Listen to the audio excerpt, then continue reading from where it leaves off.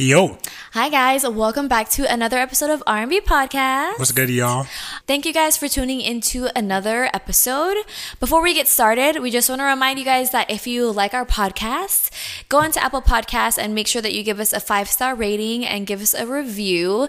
Help us get our name out there, spread the word, help us quit our day jobs. Shout us out. We always repost all the love that we get, It's nice to see, and hopefully you guys appreciate that too. Yeah, and we say this all the time, but the feedback that we receive every week on different episodes is so satisfying. Stunning, yo. Yeah, and it just makes you feel like you're really making an impact on people. And if it's just a laugh, it's just a laugh. If it's inspiration, we love that. All of that shit, like anything, honestly. Yeah, so recently, one of my friends that I had from high school, haven't spoke to her in years. Her name is Zakayla. She DM'd and was just saying, like, thank you so much for, like, getting me through, like, workouts or getting me through long drives, getting me through, like, so just to see that she, like, listens to it at, like, all these different points of life. Crazy. I know. To think that you ever impact anyone's life, even in just like a minute way, just blows my mind, because this is just like an existential crisis that I feel like I constantly have, but I forget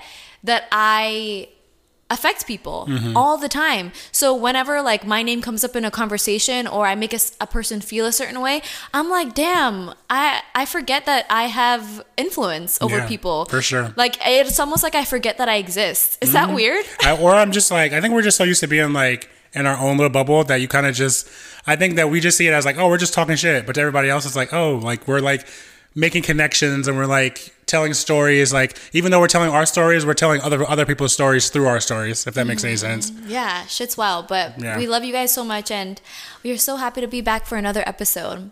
So Robert, how was your week? So my week was good. There's some things that are in play that I'm not going to go ahead and say right now, but it's one of those things where life, You're in another transition again. Yeah, it's just like one of those things where like, okay, this is a perfect way for me to put it. You're in one door and then another door opens, but that door is like big. And that door is like really risky. The door is big and it's heavy. And the door is like, it's risky, and it's like, it's a high risk, high reward type of opportunity. But like, if you don't walk through something like that, then it shuts. And then it's one of those things where it's kind of like do or die. Yeah. And I don't want to regret not doing it. So I don't know. We'll see. I'll keep you guys updated. That's all I can give you right now. Ooh, love the exclusivity. Keep you guys waiting. In terms of anything else that I did during the week, I chilled. I've gone out a couple of times just to like have some drinks and stuff with friends, and that's about it. Shit's like back to normal as fuck. Yeah, super insane, man. My restaurant finally has all of its employees back, which is like, I'm so happy because now I have my niggas with me and we can have fun. My hitters. Now we can have fun at work and I'm not bored as hell, because I've been so incredibly bored. Are you making less money now that there's more people in the lounge or whatever? No, I'm not making any less money. I'm actually making the best money that I made in all of the magical dinings that I've been in. And for you guys who don't know what magical dining is, basically it's like it's supposed to be a month, but where we have a fixed price menu. So it's like $35 and you get an appetizer, an entree, and a dessert. And at where I work, normally an entree alone is minimum $35. So it's obviously like a massive deal. And so that shit's busting. You get all sorts of characters in there, people who would never go fine dining if it wasn't magical dining. Deadass. And usually you are scraping by, like barely making money, but I've actually been making money. So I'm like, oh, fucking K. Hey. I'm like, you know what? If this is what we have, they extended it for another month. And I'm like, if this is what we have to go through for the people that I like to be at work, we're going to do it. We're going to do it, and we're going to have a smile on our face. I know, right? So it is officially spooky season, y'all. Yes, happy October. One of my friends, they recently went through because there's something I was thinking about doing. Have you heard about that drive-thru thing? I'm going to it. Oh, you are? Yeah, my sister and her boyfriend invited me. It's I forget what it's called, but it's like you stay in your car and it's like you drive through like something scary. Yeah, so I wonder how your experience is going to be, because my friend went and he hated it. He just said that, like, I guess that they weren't prepared for the amount of people that they were going to have. Mm-hmm. And it took 2 hours for them to even get onto property to even go through it. So the reason why I feel like we will have a better time is because we signed up to go on November 6th. Oh, okay. Which is after Halloween. Okay, that makes sense. Yeah, so it's going to be less people. Less people. And then I think the day we signed up for is, like, supposed to be more intense than a normal night, because all of us are dead on the inside and we're like trying to get spooked. Yeah, dead ass. So he was like, it took him forever to get onto the property. It took like 2 hours just to even get to the point where he could go. They charged $15 for everybody who's in the car, so they're searching your car to make sure that you're not like trying to like hide people. So $15 for everybody who's in the car. We bought tickets already. I think he just bought his when they like drove up. Either way, like they had to wait. So then he said that once they like went through and they were going through like the sets and stuff, that like it was just too far. Like it was too far to be like scared, like the people were too far. Because I'm guessing that like they want the people who are scaring to be safe, so to not they don't get want run to get over. hit. Yeah. So I mean, to me, I thought it was gonna be like they're gonna be like coming up to the car and stuff, but he was like, no, like the sets are like far. Oh, that sucks. I bought a ticket already.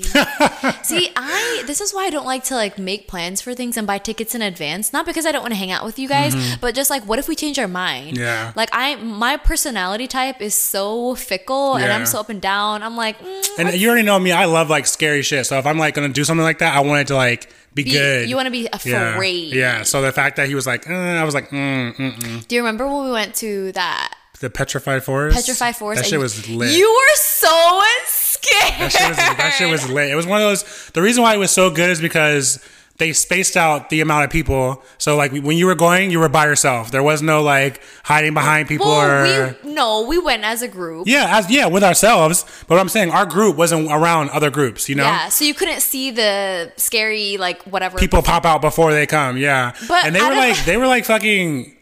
on like harnesses, like running across the walls and shit. Like they were doing it. It was scary.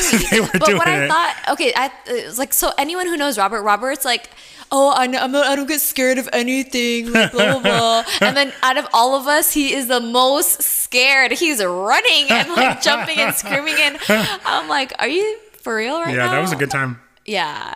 Too bad it's not happening again. I know. I'm like, I thought that they were going to do it this year, but I guess not. I mean, how would they do that, Yeah. It's weird because like I feel like they could, honestly. He went ahead and opened up everything, so you would think that like people would be like, oh, shit's back on, but they're like, nah. Yeah, but it's too late. I'm sure they planned for stuff like that like months in advance. Because remember the scenes were elaborate. Yeah, they were really good. Yeah. Yeah, super. And they had like sounds everywhere, and like they were doing they did a really good job. I'm wondering how like Halloween and trick or treating and shit is gonna be. I don't know. I feel like that's so sketchy, right? To go like door to door and then like, I mean, if your kid's dressed up, most likely they're not wearing a mask because then like they're...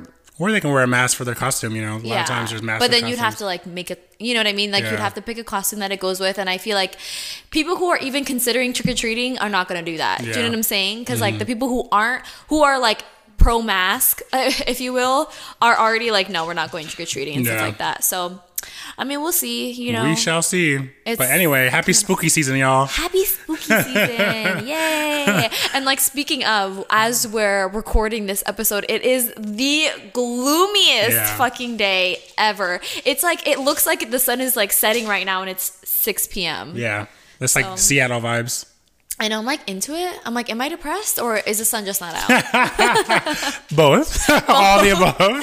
Dead on the inside as fuck. But guys, this week we wanted to talk about The Social Dilemma, which is a Netflix documentary about how social media is running our lives. Yeah, that shit was definitely insane. I saw it not too long ago. I was like, Brittany, this needs to be an episode because there was so much shit brought up in it that it just needs to be talked about. Yeah, so I think that because of how frequently social media is utilized, we don't realize the true impact of it and what these companies are really trying to gain from you, and the fact that being or using social media a lot of the times turns into a physical addiction to being on social media. And regardless of if you want to be on it or not, somehow you end up with your phone open on Instagram, open on Facebook, open on Twitter, and you're constantly refreshing the page to see what's new, to see if there's anything else for you to digest, even if it's information that you don't even care about. But I thought we could start out the episode by giving our initial experience with social media, just because we're, our millennial generation, we were the first, or the last generation, I'm sorry, that grew up without social media. I would say that social media really came to be a thing when I was in high school. And so we got to live our elementary and our middle school years without having that influence. And I do remember when MySpace, Facebook, and Instagram even came about. So do you want to go ahead and tell your experience? Sure. So I think that mine probably started in like you said, high school, I'm pretty sure, because I think it was the beginning of high school, like maybe like freshman year. Did you ever use like MySpace or Facebook? Yeah. I used MySpace. I used Facebook, but I know before my main interaction when it comes down to technology, computers, things like that, my first thing I started doing was like Ask Jeeves. Like if I had a question when I was in school, I would go into Ask Jeeves, ask him the question. He's like, Ask Jeeves was like a search website for the back in the 1990s. It's like this white guy who's wearing like a suit, and you would just ask him like random shit. You didn't even have it to be like, something serious. It could literally be like, hey Jeeves, what's your favorite, blah blah blah, and he would like answer you. Yeah, so I remember using those search engines too, but I would, let's say it was like something I needed to research for school, I would use all of them. So I would like put the same question into Google, into Ask Jeeves, and into Yahoo, I remember. Yeah, so I just really remember using technology for that. And then I would play like, little stupid games and stuff like that. But what about social media? Yeah. So what I'm saying is before I even got into technology, like, social media, I was just using it for the technology side. Then once I hit the social media side, I think it was like MySpace. It started off being MySpace. And the reason why I even downloaded it is because my friend wanted to put me as their top friend on MySpace. Yes, so I was like, what the fuck does that even mean? And it was like one of those things where she was like, it's just fun and games, like, it's nothing serious, like just download it. I just want you to like have it. So then I downloaded it, and I think that the issue is like that whole crave of like new, like, oh, it's something new. Like if you don't have it, you're like lame because it's something new. You're not engaging in like what's new. So of course I did it, and then it kind of just went. It went from MySpace to Facebook. It went from Facebook, like, I feel like we've all been interacting in the same social media circles. It's just been transferred onto different things, Yeah. So my experience with it. So I started off with MySpace as well. And I remember that, I would use it and stuff like that, but I wasn't very active in it, in the sense that I wasn't posting a lot, because I didn't have a camera. Because back then you would have to like have your digital camera where you like took a picture of yourself, and then you'd have to like edit it and upload it and all that shit. And I did get into that. I remember like specifically buying a digital camera for selfies on MySpace. Oh damn. Yeah, And I remember that like back then comments were so much more appreciated than likes. Like, how likes are like way more important now than comments. You would also do PC for PC. Do you remember that? Picture comment for picture comment? No, I do not. Bitch. PC for PC. All my real MySpace users fucking know what I'm talking about. And so like comments would be like super important, whatever. But I never felt any better about, it would feel nice, but I never felt like I relied on that at all. And the only reason that I got Facebook was because I was dating a guy, and my best friend was dating his best friend, of course. Don't you love that fucking high school romance shit? So both of our best friends are dating, and she was like, you have to make a Facebook so that you and so can be in a relationship. And I was like, ugh, okay. So I made it just so that, he could say like, blah, blah. I'm like almost saying his name. It's not even a big deal if I say his name, but whatever.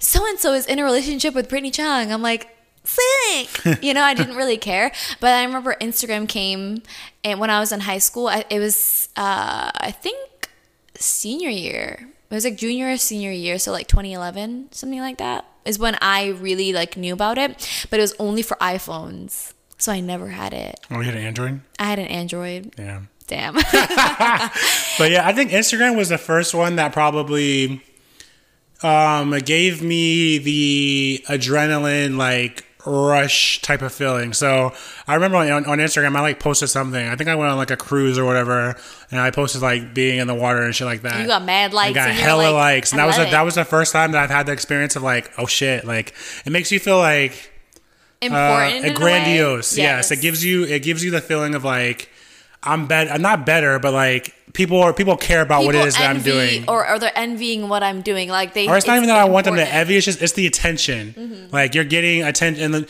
back then, it was super easy to like get on the explore page. Super easy to get so many people to like see your stuff. So it was a lot easier to just get a bunch of likes for no reason. Because there was like the algorithm wasn't as strong as what it is now. You know? I feel like it just wasn't as complex, is what I would say. Because I do remember that when we first like started with social media in terms of like Instagram, because I feel like when we reference social media, primarily we're talking about like Instagram the most, in my opinion.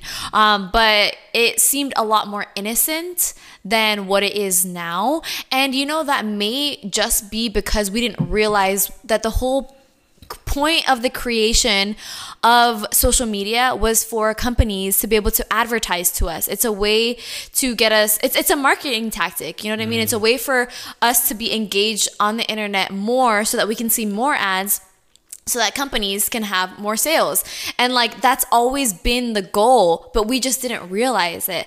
Before, we would see Instagram and Twitter and Facebook as tools for us to be able to connect with people more, be able to show more of our lives to people. But in reality, they were using us this entire time, and now the use of social media is so deeply ingrained within what we consider to be a normal daily lifestyle that now there's like, you don't really have a choice not to be on social media, is what it feels like. And people who are not on social media, we look at them like they're so weird, and we're like, why are you not on social media? Like, what do you do with your free time almost? You know what I mean? Because like, if you really think about someone taking your phone away from you, what would you do for the entire day? I mean, you would have that want. I would want it, yeah. I think that this is where the whole social dilemma Netflix documentary comes in. So throughout the whole entire documentary, we're being exposed to people who created Facebook, who created the like button, people who are the starters and the background thinkers to these huge corporations. Yes, they created the algorithms. Yeah. They created the interface between everything. So they really know the intricacies of what these social media platforms utilize and the whole reason behind them being here. So the whole reason that they made this documentary was to say that we are the people who created these websites, these social media networks. This is what we intended for it to be. And then this is the monster that has turned into. Because right now, social media is kind of a toxic place for people to be, if you really think about it. I think that we've spoken about social media before on the podcast, and we were giving the positives and the negatives. In this episode, I think that the social dilemma gave us more tools to understand why things work the way that they work. So I would like to just start off with the fact that everybody who is in their documentary are ex-people of those social media platforms. So it's the ex-founder of Facebook, the ex-person of Twitter. Like, these are not people who are still associated with those companies because they created it for one thing, and now they feel like it's something totally different. Yeah. To me, that's really important because these are the people that gave us the tools that we're using today, and they no longer agree with the direction that we're going in. Yeah, and what I think is funny about Robert even using the word tool is that from my perspective, and I think Robert's too, is that we see social media as a tool that we utilize in order to, you know, show our podcast, in order to get our name out there, in order to connect with different people, when in reality, like, it's not a tool that we're utilizing. Like, they're using us. We are actually who they're using. They're using us in order to make money. So the whole goal of social media today is in order for us to engage more with it. And so, you know, everyone keeps talking about like the Instagram algorithm and how it's changed and how they can't figure it out and how no one is able to like see their posts. And the way that everyone keeps talking about the way to basically be seen more is to utilize the platform more. So make reels, make stories, make lives, post pictures, and all that does is increase your engagement with the app. So what does that mean? Seeing more advertisements, which makes them money. Mm-hmm. So one of the big points that the Social Dilemma pointed out, in my opinion, is that we have major trades. We have the trade of oil, trade of gasoline, the trade of, you know, goods, services. We have all these trades. And one of the biggest trades that has come about during our generation is the trade of human capital. So what does that mean? Human capital is going to be how people think. So what...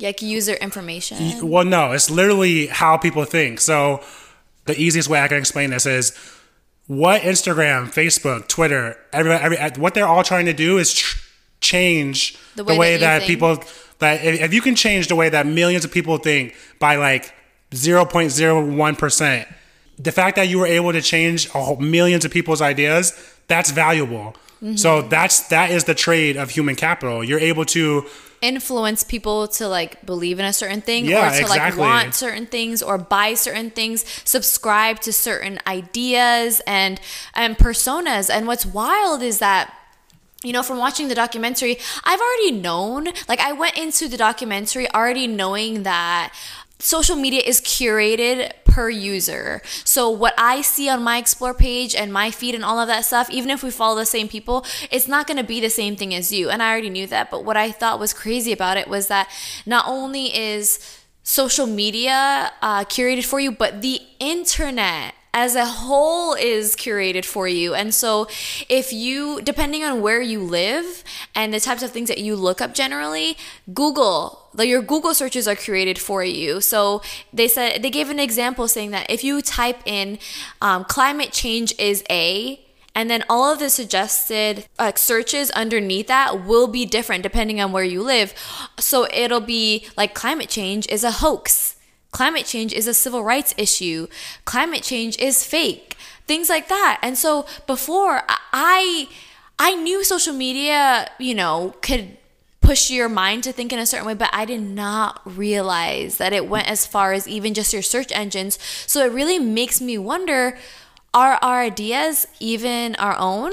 Or Yeah. did someone plant this seed in our mind? Because one of the points that they made is that they delivered subliminal messages on Facebook to see if more people would vote in the midterm election, and they were successful. More people did vote because of these subliminal messages. And I'm like, this is so relevant because we have an election coming up and we see all these people with all of these radical views, and we're like, how do they think this? Or how are they supporting Donald Trump? When it's like, of course they are, because their internet searches, the entire reality of their phone is curated in order to see him as a positive influence.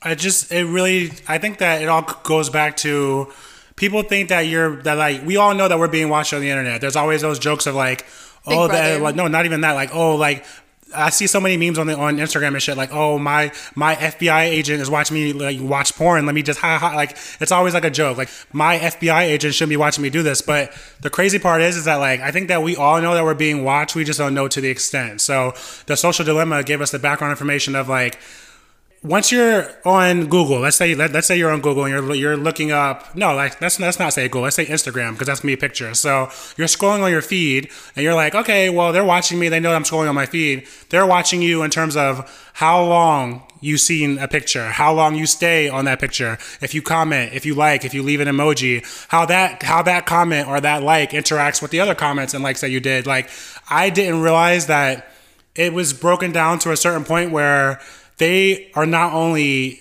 watching to see what I like, what I dislike, they're seeing how long you engage with a photo. They know more about how I'm using the app than I even know about it, you know? Yeah. So that's the part that ends up being super scary and crazy, is that you're interacting with your phone and you think that like it's a tool, just like we said before. No one can see you. Or it's not even that no one can see you. It's, to me, it becomes you kind of are going against your phone. So like you would think that like, oh, I bought my phone. I bought it at the Apple Store. Like it's one of those things that I use when I'm bored, but your phone is smarter than you. Your phone knows more than you. Yeah. Like it's allowing people to not only access your thoughts in your mind, it's allowing people to change it slightly. And that's all it takes is a slight change. So it's whenever you change something slightly on a daily basis, the thing that you're manipulating doesn't even know that's being manipulated. Yeah, it's almost like the butterfly effect, you know, like one small thing can change like the course of history. And it's just crazy because like, okay, so you think that your ideas are your own, but it's like, what if all of these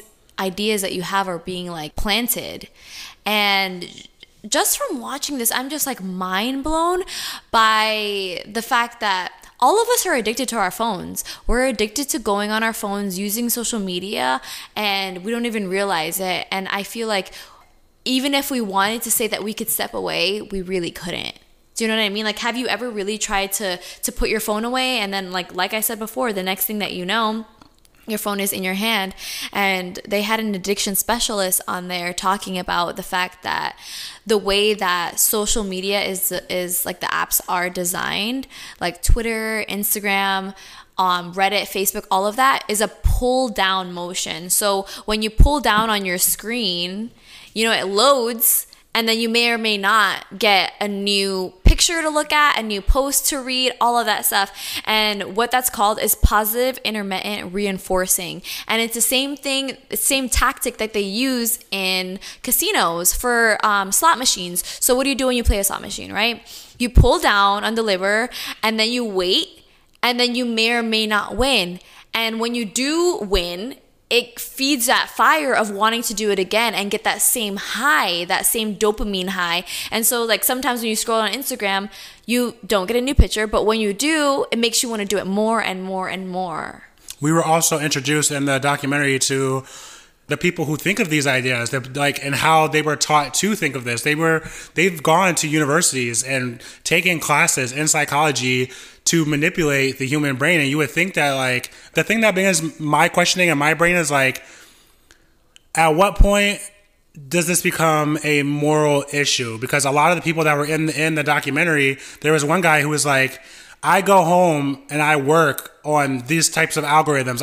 I work on how to manipulate people, and I still can't even fight against it. Mm-hmm. So my thing is that how do you go into that without questioning what it is that you're actually doing, you know? Because, okay, so I mean, part of business is psychology, right? And so they know that going into it, but I think they just didn't realize the impact that it was going to make, that people were going to start to, you know, hold self-worth based on how many likes they got, that suicide and depression and anxiety would all go up just because all of a sudden now my self-worth is being based upon like, okay, well, I only got 2 likes on this, let me go delete it. No, yeah, versus for sure. like, oh, okay, I got 500 and I feel so pretty and I feel so good about myself and like I'm so popular, rather than like engaging with like the people who are like right in front of you who like actually matter. But at the same time, they were deliberately studying to get people more addicted to this thing. Mm-hmm. That was the point. That was the whole background to it. So I get that, like, it might not be their fault, it might not have been their point, but in the end they went into it knowing the studies and still doing it. So do you feel like they should be held responsible? I just feel like a lot of people who know what they were doing and still did it anyway, like, there's no one person to blame, yes, but at the same time there's a group of people that should be blamed, because yeah, you might not intended it for it to be that way, but now look where we are, you know? And the thing is, you did have an intention. Your intention was to have people more engaged on the platform, and you got it, but at what cost? Yeah, because the only way that they would make the amount of money that they're making is for people to be on there more, because the whole thing is advertisement. In order for them to make money, we need to see more advertisements. In order for us to see more advertisements, we have to be on there more. And part of the way that they were able to encourage us to utilize apps more is by tagging people in photos. And so every time you get tagged in a photo on Instagram, on Facebook, it gives you a notification. And of course, being in a photo, especially probably a photo that you're not sure what it is, you're going to click on it. And instead of showing that photo right then and there, they tell you, hey, you've been tagged in a post. And then you click on that, and then you see yourself in it, and then it continues because you're utilizing the app at that point. So then what do? Refresh. And then you refresh, and then you see more ads, and you scroll for longer. So it's like every time you're not using your phone, hey, let's let them know that they were tagged in the photo so they get back on their phone. Yeah. And I think that one of the most powerful things is the algorithm. So the way that they put it in the documentary is that an algorithm is all it is an opinion that has been transferred into technology. Mm-hmm. So let's just say with the whole election coming up, a simple opinion is Donald Trump is great. That they can turn that opinion into an algorithm, and that they can turn that into, showing ads for Donald Trump. Somebody types in, who should I vote for? They can have Donald Trump pop up. It's literally just an opinion that they use. An opinion for success is what they said. Exactly. And then what the algorithm and what the computer does is finds ways to get people to believe in that opinion. Yeah, and what I thought was crazy about the algorithm is that they said that, yes, the algorithm is created by a human being, by a person. Someone creates the algorithm, but it's created in such a way that after that, it kind of has a mind of its own based on the user and based on the things that people are looking at. It curates different things and different ideas for people to see. And so even the person who created the algorithm doesn't understand exactly how it works because it's ever changing. And that's scary because you know what that means is that we don't have control over the algorithm. And just like I said earlier, how people are complaining about the Instagram algorithm and, oh, how do you beat the algorithm, this and that, and then there's no clear answer. It's just all of these theories and it's always changing, is because the algorithm is always changing. There is no answer. Yeah. There is no right way. There is no wrong way. And that's what's freaky about it, is that no one can control it, even the person that created it. The only way to control the algorithm is if you don't use it. If you literally delete your apps and don't utilize any of these social media platforms, is the only way to truly beat the algorithm, because the creators don't even know what to do about it. You know what I mean? It's literally a mind of its own. And it made me, when they were talking about that, it made me think about iRobot and how, AI took over and then all of a sudden was like attacking humans. But I'm like, it's already here, guys. Like, we keep looking ahead for people always think oh, robots are going to take over one day, but I'm like, robots have already taken over. If every time you get online, everything that you see is literally constructed for you to believe a certain thing, we are already lost. They already have control of our minds. Yeah, it was really funny because I was listening David Dobrik's podcast. It's called Views, and they were talking about, it wasn't the social dilemma, but they were just talking about social media and how if you say out loud oh, I'm hungry, I really want pickles, at a certain point pickles will start showing up on your phone. Yes. And he was just saying how he didn't understand why people were so distraught and freaking out about it, because to him he's it's something that's making it more convenient for me. He's this is I'll see what I want. He's like this is a convenience. If they're going to listen to me and give me the things that curate my feed to what I want in my life, then why would I be upset about it? And I totally get where he's coming from, because to him he's still looking at it as a tool. Okay, well, if my phone's listening to me and, showing me the things that I'm saying that I want, then why would I not be happy about that? And I think the issue is that, okay, well, your phone's showing you things that you like, but you don't know what it's doing and what thoughts it's giving you that you maybe don't like, or what is it making you think that you didn't even know that you were thinking? And just the fact that it's even listening to what you're saying and then it's forming, your feed around that. So yeah, okay, you're getting posts that you want to see more often, but what does that immediately do? Make you be on your phone more. But so in the end, using it more. It's crazy because in the end, people want that convenience. So it's so funny because this reminds me of an episode of Black Mirror.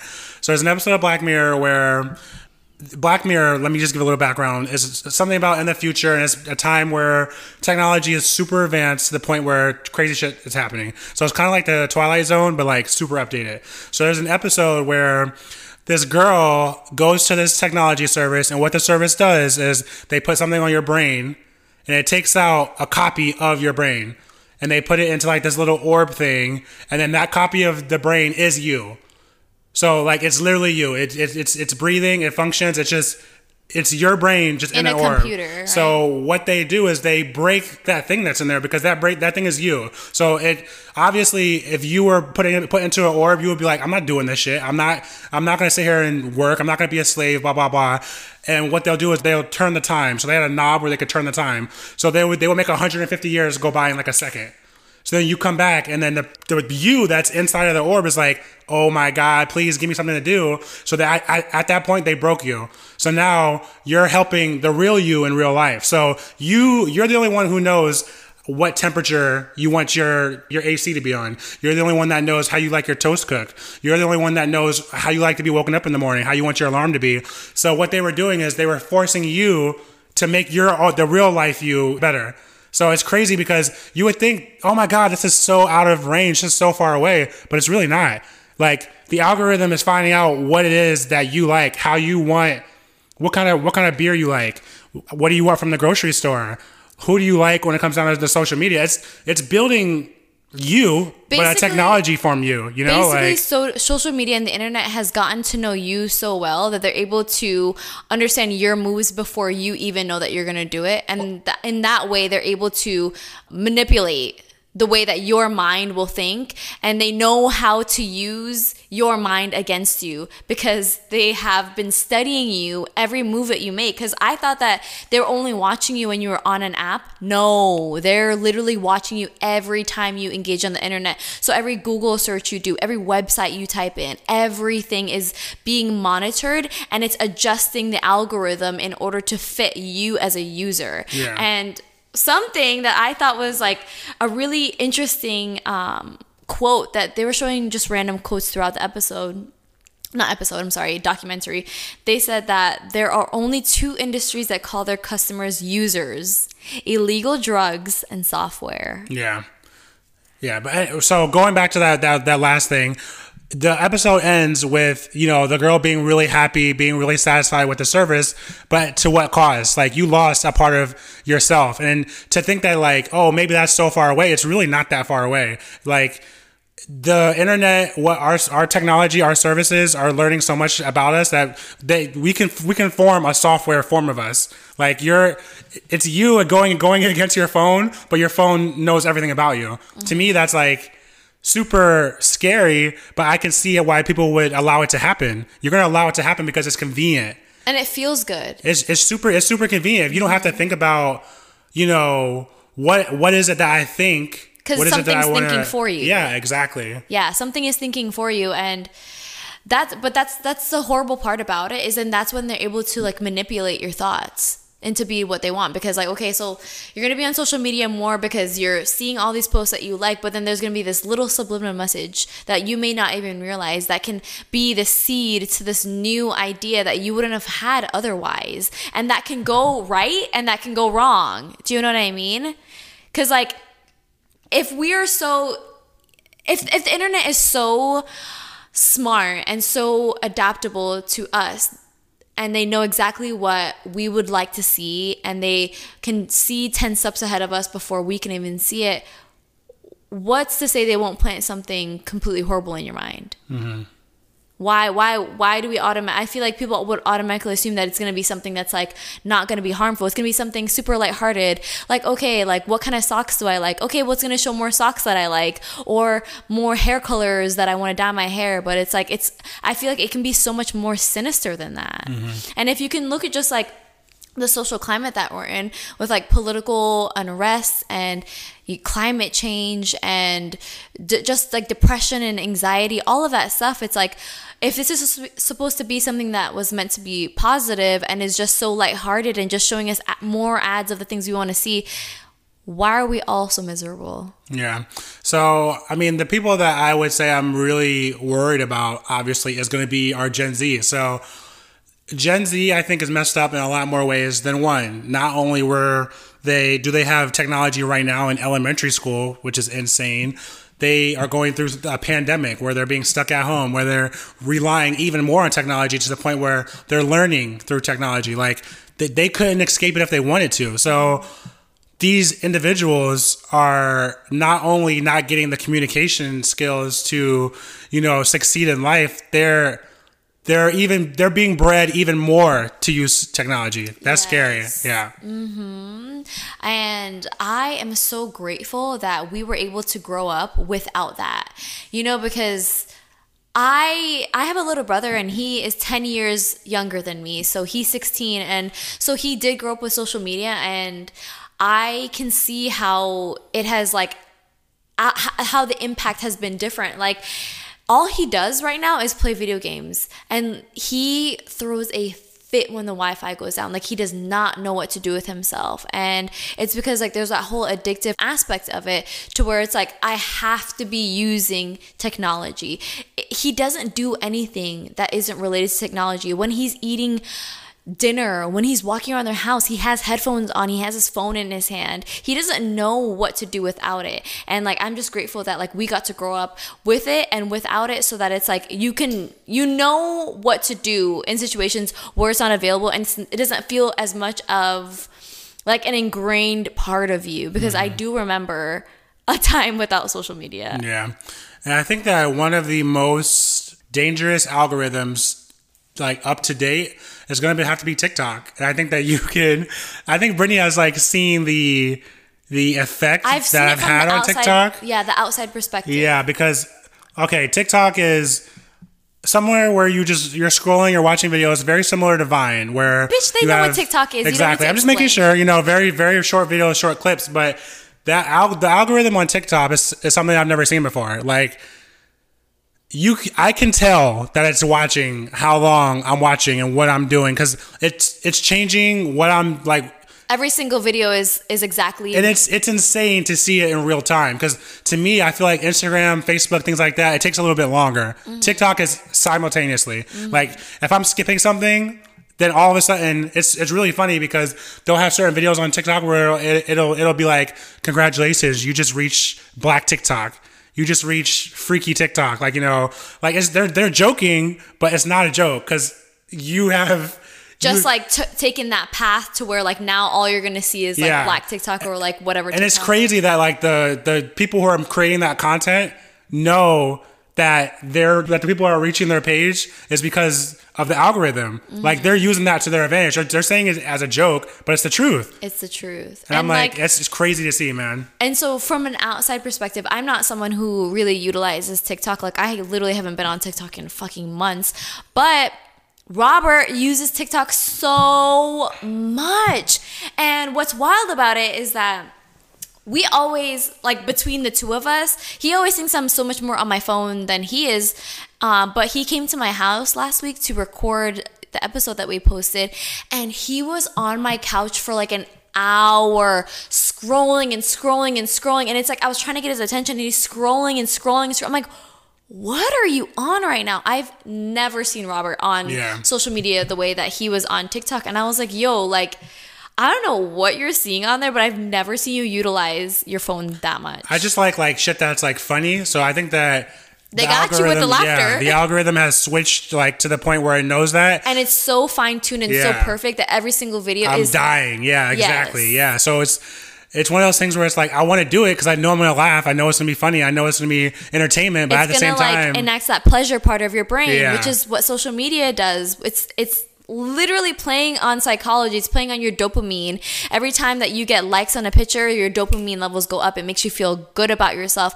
And then every time after that, you're going to want to post more and more in order to get that same high, that same feeling, you know? And I think it's just, everyone's different, because for me, the Instagram shit, that's why I don't really post on Instagram. That's why I'm not really The main reason why I use Instagram is to try to grow the podcast, to try to, make our, it's shitty to say, but it's like to like grow our influence. But just to say that sounds shitty. And like TikTok is more my thing because it's just laughing. For pleasure. It's not something that, I'm not doing anything on it, but at the same time, it's causing me to use my phone. So it's still targeting somebody like me who's not really into social media. It's just targeting a different part of me. So you know what that is? They found your vulnerability. Yeah. Because some people have vulnerability within like self-image. Okay, so I want to post this picture so that I feel good about it, but you don't really care about that. They found that the area that you feel that's most vulnerable for you to get into your head is humor. And so what do they show you?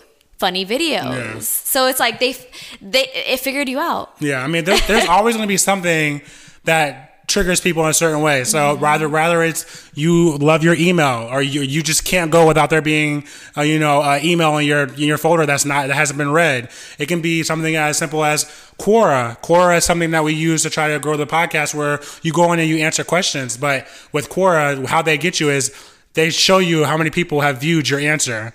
So all of a sudden you start feeling like, oh, important, because all these people viewed my shit. And I mean, what's yours? What do you think? What social media platform plays to your weakness? Instagram, for sure. Because at the end of the documentary, they gave tips basically on how to avoid like the social media addiction.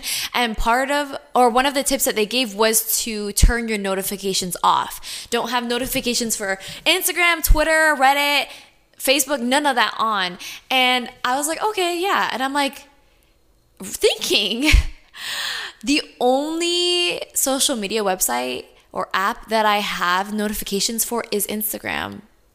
And I'm like, is that why I feel more inclined to use it? Because Facebook and I have Facebook, Twitter, and Instagram. And I have my notifications off for Twitter and Facebook. And I mean, I don't even go on Twitter every single day. I go on it, I don't know, like every other day maybe, something like that. And then Facebook, I only go on it like once a day. Do you know what I mean? And I'm like realizing that like maybe the reason that I'm so into Instagram is because I have notifications for it, because bitch, I be pulling down on that thing, refreshing other. What about it? What about Instagram? I think just because it's like an easy, digestible social media app to be on. You're not really reading anything. You're kind of just looking at pictures and like, I mean, obviously, that doesn't really take any effort. You see a picture, you scroll, you like it, or you go on the Explore page and you see things that you like, and it's just scrolling endlessly with like pictures and updates of like stories and videos. Like I'm a very visual person, and so for me to see a picture versus to go on Twitter or Facebook and then have to like read through everyone's posts, it's like way more digestible for me. I think because it's weird because I'm not like I feel like you use Facebook more than like Instagram. I don't think I've ever looked at my Explore page. I've looked at it, but I'm not one of those people that like look at it and then click on the things that are on the Explore page. Like to be honest, I really don't even go on it. I know I use Facebook more because just like how you say you like to have things visually, I like to see what people are thinking and what people are saying. But Facebook, it's weird because I feel like Facebook is where they give the most fake shit.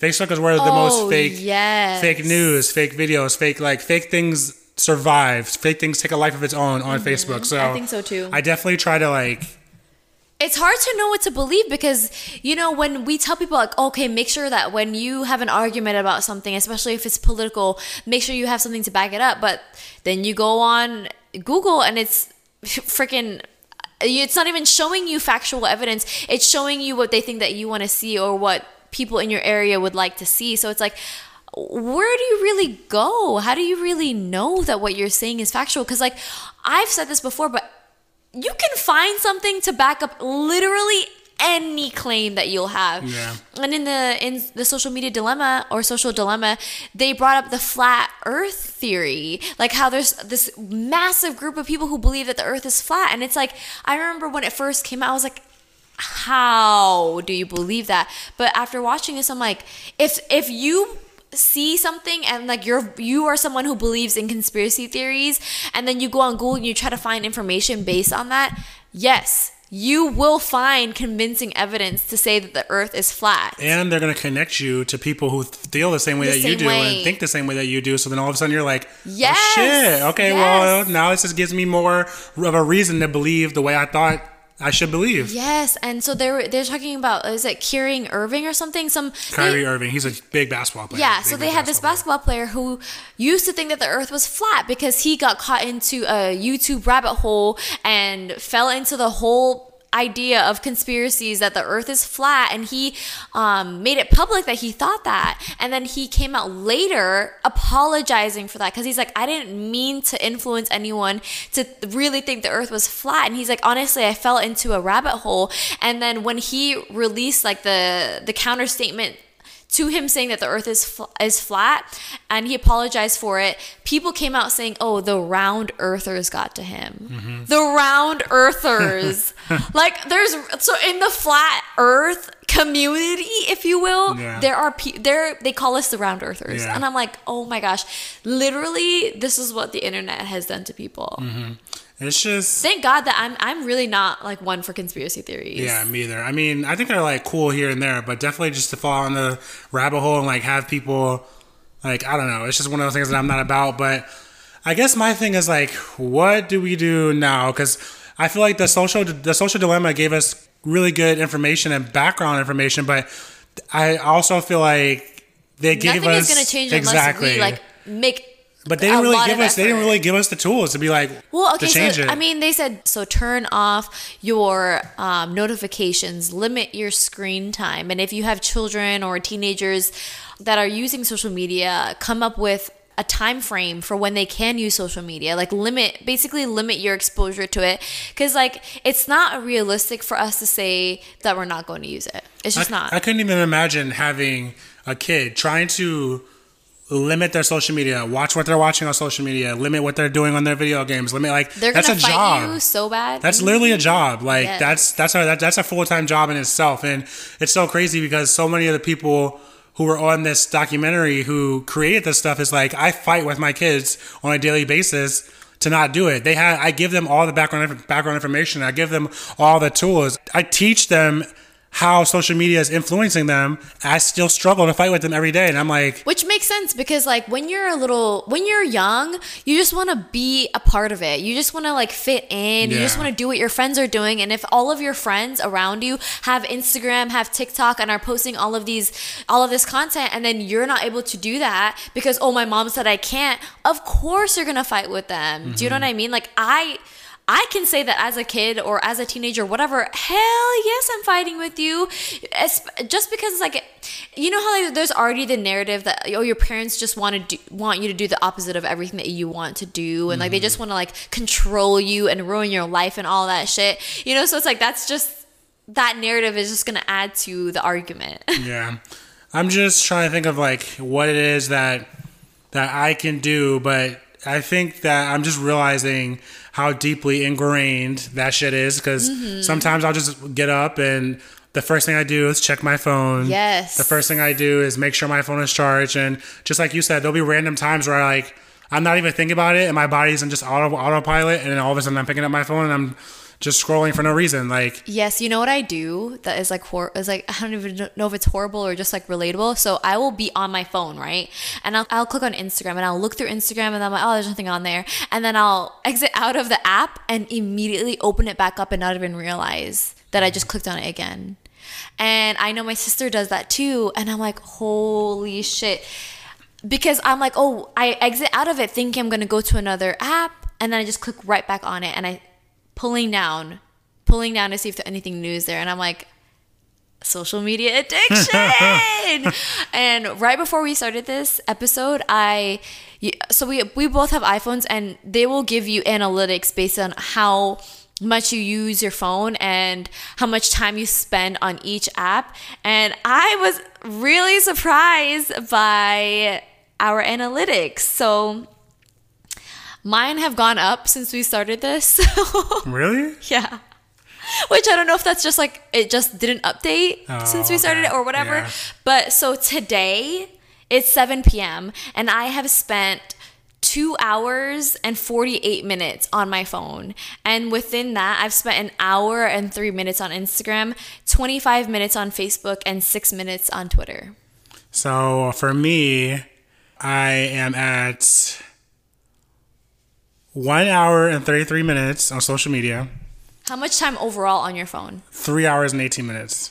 Yeah, Robert uses his phone and uses social media more than I do. So I mean, I have been watching YouTube more than TV in general. Oh yeah, I always do that. Yeah. But I watch YouTube. I don't watch YouTube on my phone. I watch it on my laptop. Oh, I watch it on my phone. So that's probably what it is. Well, no, because your YouTube usage, what was it, 50 minutes? Yeah.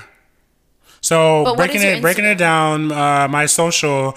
1 hour and 33 minutes on social media, 50 minutes on entertainment, and then 8 minutes on information and reading. It also breaks down to what apps you were using the most. YouTube, 50 minutes, TikTok, 31 minutes, Instagram, 28 minutes, and then my messages, 19 minutes. That doesn't really count. And then Facebook, 14 minutes. So most of it is going to come from YouTube. But like I said, I know I watch YouTube a lot more than I watch TV.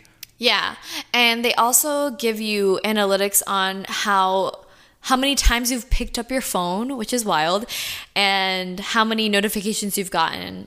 I don't know why. So I've picked my phone up 66 fucking times today.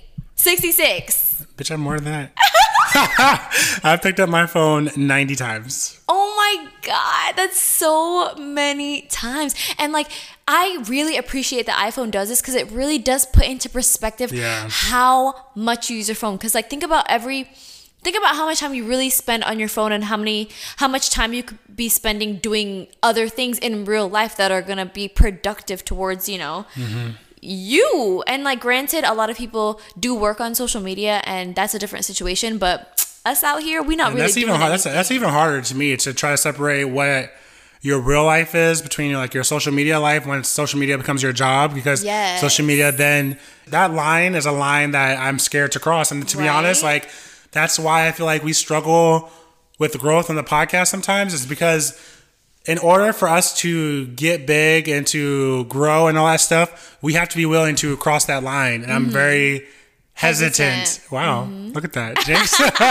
About trying to make that overall decision, because once you do it, you're in it. There is no coming back. And it's one of those things where you may think that it will be easy, and you'll be like, okay, I'll know when to put my phone down. I'll know when to just enjoy the moment. But then you're in it, and you can't stop recording everything. And this is speaking from someone who has people who do social media for a living, and I can see how it takes over your life, and it really becomes something that is vital to your existence, and they can't stop. And I don't want to get to that point, but I also understand that if you want to make money, you got to be on social media. Yeah, it's just, and that's the vicious cycle. Yeah, that becomes very scary, because once social media and like you getting views, likes, and all that stuff starts equating to you being able to survive, then that's when it becomes, you have to be all in, like, because at that point it's not only social media, it's your livelihood. Yeah. And I'm scared. It is scary, because once you have that feeling of addiction, it is so hard to get past it. I always say this, but don't give a drug addict drugs. And so if you become addicted to social media, you're going to have to like be off of it in order to not be addicted to it. And I don't know how realistic that is with everything that we have going on. Another thing I wanted to just like, before we wrap this up, was that they gave us, it tells us how many notifications we've had throughout the day. And I've had 58 notifications, and 30 of those were messages. 15 was Instagram, 7 was my Ring doorbell, 4 was like my Canvas for school, and 1 was from Notes. So I've had 62 notifications. 24 were messages, 9 were Instagram, 9 was my doorbell, and then 5 was Gmail. Damn. And I'm just like, it's just we're so engaged. Yeah, I guess I would recommend that everybody go on their analytics and just take advantage of it, because it's not something that you can change unless you know. So hopefully, because we're more aware, we can try to like make those changes. But at the same time, like, Who knows, Who baby? freaking knows? Because at the same time, there's no accountability within any of this. So yeah, I can tell you guys that I've been on social media for like 2 hours today, but who's gonna tell me not to? Yeah. Who's gonna take my phone out of my hand when I get on Instagram and start endlessly scrolling instead of doing my homework? Do you know what I mean? There's no accountability within it. I mean, I think that Apple is definitely trying to give us the power back because they do have like a thing on your phone that you can turn on that after you reach a certain amount of time, it won't let you go on social media. But I'm like, who actually? Who's gonna do that? It's like why are we saying that? You know, like is that our thoughts? Like, because I don't want to. Is that, like, I may know that I should stop. I may know that that's the right thing. But do I want to stop? No. I know, but is that? I'm like, shoot me up, baby. But I'm about to say, is that social media? You know, like, yes. Because I'm like, it is, but does it stop my feeling about it? No. Do I know that I should stop? Yes. I'm but like, do we maybe ever I follow think I'm gonna try advice? it. I think I'm gonna try it. Really? Yeah, just because like something has to break the cycle. Like just the fact that we sat down, we had this whole entire conversation about how it's scary and how it's going to change, like take over the world, and if we don't change things, and you're still like shooting me up, it's like that's scary. It's scary to sit here and like know the consequences of our actions and still walk down the wrong path. Well, I will say that I do want to have a better balance between social media and between things that I'm doing in real life. Like if I have free time, I don't want to be scrolling on Instagram endlessly. I want to be learning a new instrument. Or I want to be gardening or doing something like baking, like something in real life that is going to affect me rather than scrolling on social media. But I also don't want to like put like an hour time limit on it. Do you know what I mean? Just because like that is, oh man, this is horrible. That's kind of how you de-stress sometimes. Do you know what I mean? Like before you go into bed, after you get off work, after a long fucking day, you scroll through Instagram before you go to bed. And I'm an addict. I'm sorry. I'm gonna say, sound like you want drugs. I know. And you know what? To end this out, there's this quote that really resonates with me, and it's a quote by Shamboody. I'm not sure if she got it from someone else, but shout out to Shamboody. But she said, "Nothing creates an addiction like an inconsistent reward." And guess what social media is? An inconsistent reward, baby. I think I'm going to really try to make the change. Maybe I'll just put it on my phone so that it notifies me that like, hey, it's going to happen, and maybe I'll end up turning it off. But I think I just want to try to make the change. Yeah. Mm-hmm. Well, Robert will keep us updated on that. I will hold him accountable so that we know how it goes. You tried it. Maybe we can all see how it goes together. But I mean, take the challenge, y'all. You know, like things aren't going to change unless we like change it ourselves. And Brittany isn't capable of making the change, so I'll try to do it myself. I'm addicted, baby. All right, guys. Thank you so much for listening to this week's episode of R&B Podcast. Thanks, y'all. Please go on to Apple Podcasts, give us a 5-star rating and a review, and check out our website. That's rnbpodcast.com. Check us out on Instagram at @theofficial_RNB. Check me out at BRVTT. And if you wanted to check me out on Instagram, I'm Rob Bates, ROBBATESS. Make sure when you go on, you like a couple pics and you get off. We're trying to break this addiction out here, okay? The fact that he wants you to like a couple pics before you leave, though, okay, Robert? Tell us how you really feel. All right, but thank you guys so much, and we'll see you next week. Bye. Thank you. Bye.